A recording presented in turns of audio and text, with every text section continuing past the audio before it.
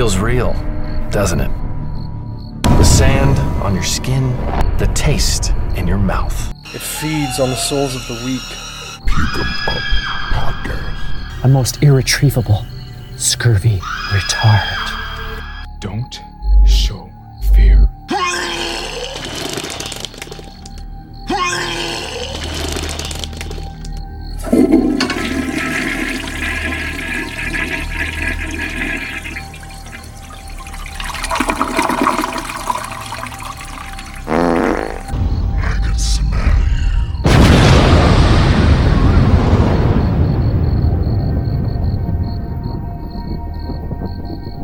You can now check out the Puke 'em Up Podcast on iTunes, Stitcher, any format that carries podcasts. What the fuck?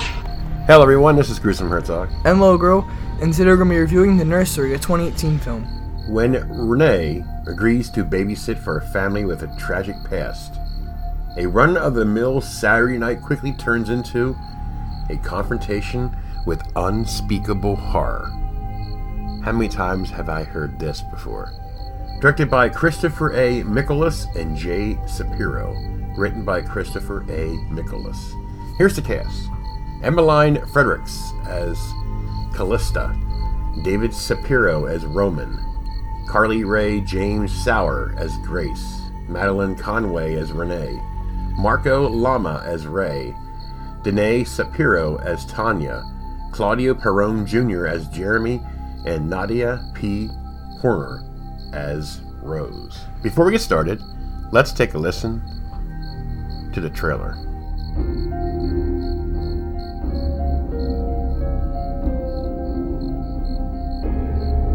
Who the fuck interviews twice for a babysitting job anyway? I got the job, didn't I?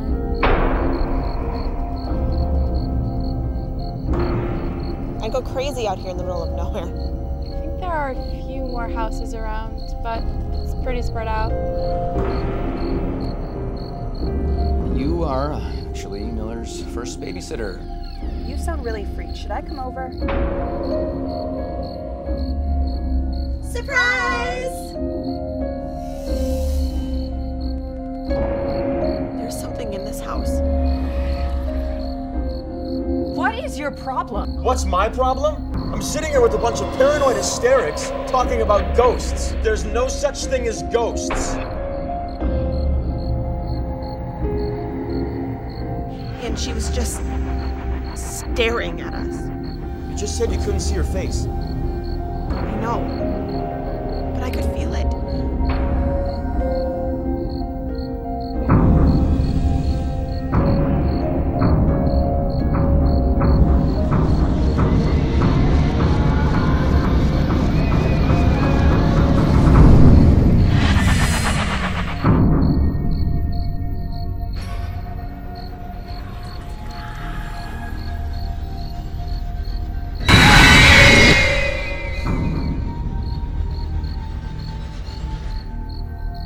Hello, Gru. I've seen quite a few films with this storyline. Honestly, I am sickening of paranormal films. Now, there are some that are good, and there are some that just blah. Yeah, like this film. It was kind of blah. Now, the story starts off with a typical babysitter. Had 2 interviews to babysit this baby while the parents go out. Another cliche that always is in a film, which it's whatever, you know. And then it leads to, of course, her friends come to the house, you know, and oh, I'll be busy. We'll be out until like midnight. The last movie's at midnight, and then at 1 o'clock we should be home. That cliche again. So then what happened? This unspeakable horror. I'm sitting here with a bunch of paranoid hysterics talking about ghosts. There's no such thing as ghosts. Is a clusterfuck at first. You have weird shit in the house. And you kept saying what? The baby's fake. Because it didn't move. Well, it's face down for Well, hours. it's an independent film. I mean, obviously they're going to have a baby laying there, but they have to take the baby out because they can't lay there the whole movie, but I got your point. And then, you know, I find this film very boring. Maybe it's because I've seen so many of these and they're fucking annoying. But I give it a chance. You know, the storyline was pretty interesting. The cast was great. You know, I mean, I can't complain about that. It was shot very well.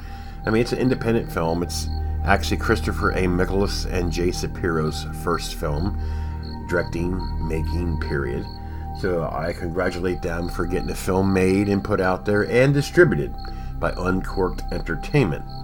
And she was just staring at us. You just said you couldn't see her face. I know, but I could feel it.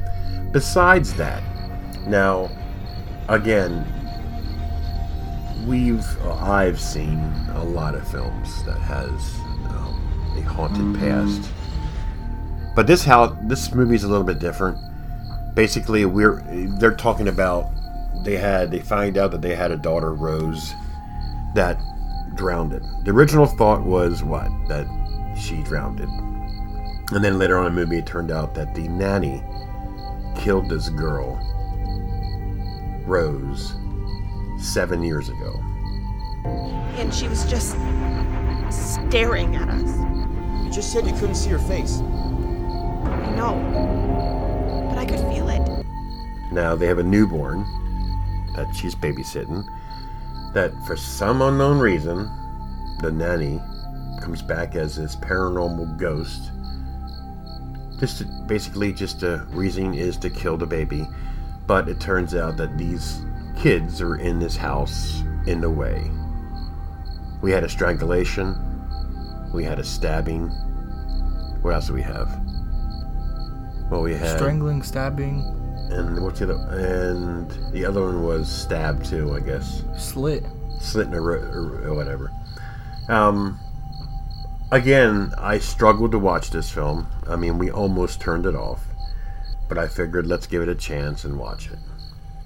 I don't have much to say about this film, other than it's an independent, low-budget film. So you can't go into this film thinking it's something spectacular, because it's not. It's just a run-of-the-mill haunted house with a dead ghost of a nanny. You know.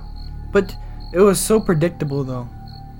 Yeah, I can see. Yeah, it was. Like, I was like, oh, now watch. This guy's gonna go to the bathroom. He goes to the bathroom. I was like, now watch. He's gonna pee, and he's gonna look, and there's gonna be somebody in the shower.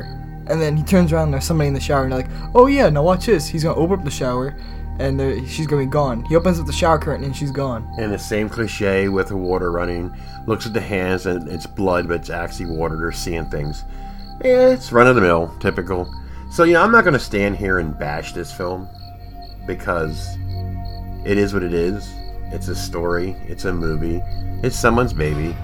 I mean, if it was their third film, then I would have more of a bash, you know, more of a problem with it. But, you know, it is what it is.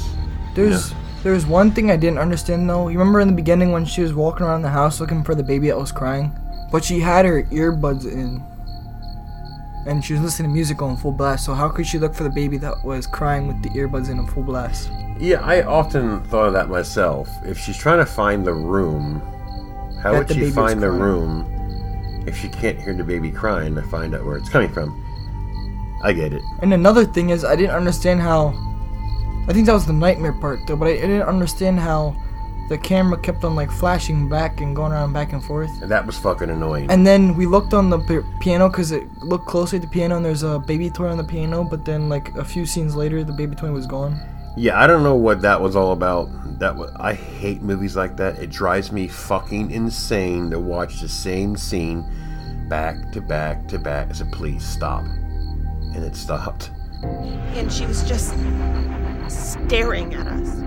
You just said you couldn't see her face. I know, but I could feel it.